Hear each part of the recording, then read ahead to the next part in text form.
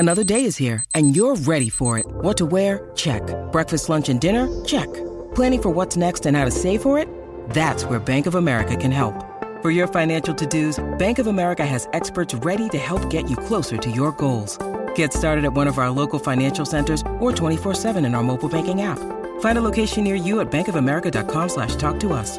What would you like the power to do? Mobile banking requires downloading the app and is only available for select devices. Message and data rates may apply. Bank of America N.A., member FDIC. Want to witness the world's biggest football game? Head to iCanWin.com.au, predict Australia's score with a crystal ball, and it could be you and a friend at the FIFA World Cup Qatar 2022 semi-finals, all thanks to McDonald's. Maccas, together and loving it. TNCs apply. Want to witness the world's biggest football game? Head to iCanWin.com.au, predict Australia's score with a crystal ball, and it could be you and a friend at the FIFA World Cup Qatar 2022 semi-finals, all thanks to McDonald's. Maccas, together and loving it. TNCs apply. There's one man that I know loves a little bit of rock and roll. I'm sure he can shake and bake as well. And that is rugby league royalty, a premier in 1991. And he's now part of the board of the Penrith Panthers. And his team are the premiers again. Greg Alexander joins us right now. Hey, Greg. Stephen, great to talk, mate. What was that? I said it's great to chat. It's great to chat. I thought you were saying you're out there dancing again, like you're getting those. No. Actually, I was just throwing the rubbish in the bin. It's bin day, and I'm a little bit late, but he hasn't arrived yet. So. Oh, that's all good. That's brilliant. Hey, how's the family, man? Family's good. Yes, family's good. We've had our COVID challenges over Christmas, which has sort of put us in.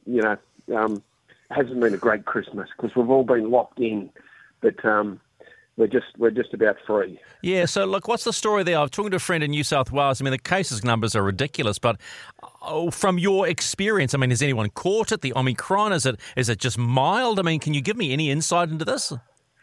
You know what, Stephen? Until the 15th of December, until they opened up, when they just said, look, all bets are off, unvaccinated, everyone's free, QR codes are cancelled, you don't have to wear a mask. Up until then, I didn't know that many people that had COVID. Actually, I don't think I knew anyone that had COVID. Now I know. Now everyone I know has COVID, and that's all happened, in the space of 2.5 weeks. I went to my son is working for Fox, and he was flying the drones for the cricket test in Adelaide, and he came back on the Saturday. He'd spent 5 days in Adelaide at the first test, and came back on the Saturday, and we just happened to be all out at Mark Guy's house, out at my sister's house, MG's. All the cousins were catching up. So we spent the weekend out there. Unbeknownst to us, Liam caught COVID in South Australia, who only had a handful of cases. He caught it, brought it back. We all got infected. Everyone's been, the Alexander / Gaia household has been in lockdown over Christmas, and it is everywhere. Everyone's got it. But it's just crazy. Yeah, but I think that what we're concerned about here, we've had potentially, I know this sounds silly, 1 or 2 potential cases in the community. Is it mild? What did you suffer? You're all vaccinated, so what's the story? Well, I don't think, and they don't tell you, when you test it, they don't tell you whether you've had Omicron or Delta. Now, we worked out, we sort of assumed that because Omicron wasn't really in South Australia and we caught off Liam, we're thinking we had Delta. Now, it knocked Tan and I around for a few days. Yeah. We were in bed for 2 days. Okay. We had fever, headaches, body aches. We weren't great. Okay. Didn't barely affected the boys. Like the boys, you wouldn't have even known they had it, but they did. Wow. So that was the effect on us. And then similar things, with MG's household. Couple were feeling, a bit ordinary. Couple didn't even know that they had it. So everybody's different, right? Here we are, and it's nearly a new year, Stephen, and I'm free. I got my certificate today to say you're out. Well, there you go. You're free. All right. Yeah. Hey, let's talk some positive news. You were a premier in 91. You're now on the board of the Panthers, and you've got a premiership team. When did you see this one coming? Look, I thought once Nathan Cleary entered the scene at Penrith, once he became a first grader, I knew we had a really good one, and that was 2016. So, I think we went through a few hiccups. We had a good year in 2018. 2019 wasn't a great year, but I guess I could see that the bones of the side were there. With the development of, Jace Fisher-Harris and a lot of the young boys that had played junior reps through the years prior to 2016 that had come through and won 20s comps and won SG Ball comps. So there was always hope that this crop of players that were either a year or two, ahead of each other would always develop into a good team. But it's not until you get there. There's so much can happen in a league season. You can think you've got a great side, but, things just don't pan out. But obviously 2020 was remarkable. 17 wins into a grand final, lost the grand final. Then they started 12 wins this year in a row. Origin hit. It was a challenge. We went to Queensland almost like two separate seasons, and they had some hurdles to overcome, but,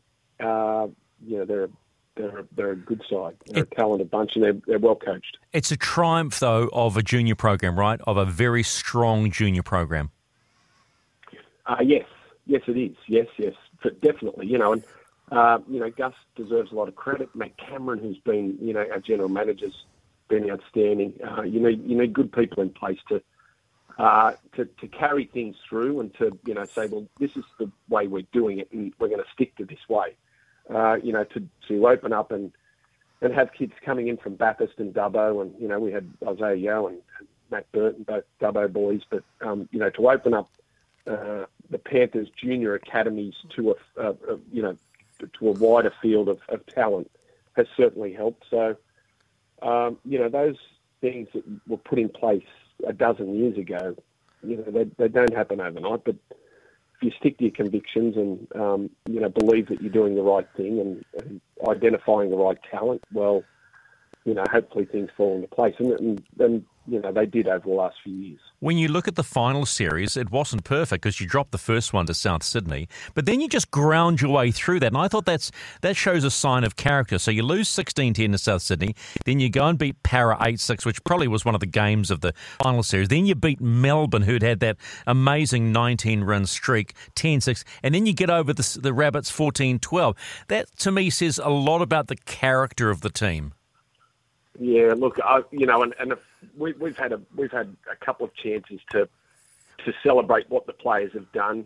Presentation night in early December, and they had a street parade, and I was fortunate enough to host our presentation night. Now, I started off by saying that. I said, has anyone ever witnessed? I know I've watched a lot of. Has anyone ever witnessed a month of football that our boys went through? The incredible month to lose week one of the finals. And I said to Nathan, as I was handing him the Merv Cartwright medal, which is our Player of the Year medal, I said, if I had said to you after week one, I'd have said, look, you've lost. Okay, week one you've lost. It's now sudden death. I can only give you 5 tries. Five tries is all I can give you. And I don't know how the chips are going to fall, but can you beat the Eels, the Storm, and South Sydney again if I only give you 5 tries? So what would you have thought if I'd have said that to you after week one? You said, well, I would have thought, well, there's no way we're going to win it.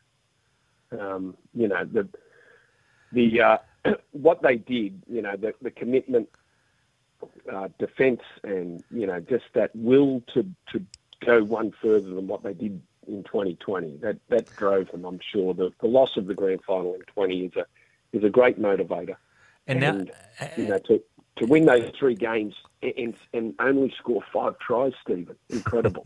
And now there's the idea of defending. Are they in good shape? You lost Matt Burton to the Dogs, correct? Yeah. We've lost a couple. We've lost our starting centres, Matt Burton on the left, Paul Momorowski started on the right. He's gone to the Roosters. We've also lost Brent Naden, who was Okay, so who played it. Yeah, so we've lost 3 centres in effect, and you could probably throw in 4 because Kurt Capewell has played a little bit of centre and back row for us, but he's a noted back row. But so we've sort of lost 4 edge players, which does put a little bit of pressure on players coming through and leaves us probably just a little bit skinny. Now we've still got 2 great starting back rows in Kickout and Liam Martin. But there's a little bit of pressure on the depth of the club this year for sure. Oh, well, that's the challenge. I'm sure Ivan will rise to it. He'll have his poker face on all season, and then something magnificent will happen. We've celebrated Penrith, and quite rightly so, because, as you say, lose one to win one, and they certainly showed some enormous resolve. I want to talk about Melbourne. Has the gloss rubbed off Melbourne? I know they win 19 straight, right? We all get that. They go to week 3 of the finals. That's all good. But I'm starting to feel like the wheels have fallen off a bit. Am I premature in that? I guess it did last year. It definitely did. I thought that I was, my levels of anxiety, coming into that game were off the charts because, here was a side that, as you said, had won 19 straight. They were rested. They were fully fit. It was a fully fit defending premiers, Melbourne, that faced Penrith that day. They weren't up. They just didn't play well, which is very unlike Melbourne. They did not play well at all. Now Penrith had a big part in that, but I guess you could say that they faltered towards the end, Stephen, and it will be interesting to see what happens this year. I'm sure Cameron Munster, after the hammering he's copped in the press, and it certainly wasn't a good look for him following the season.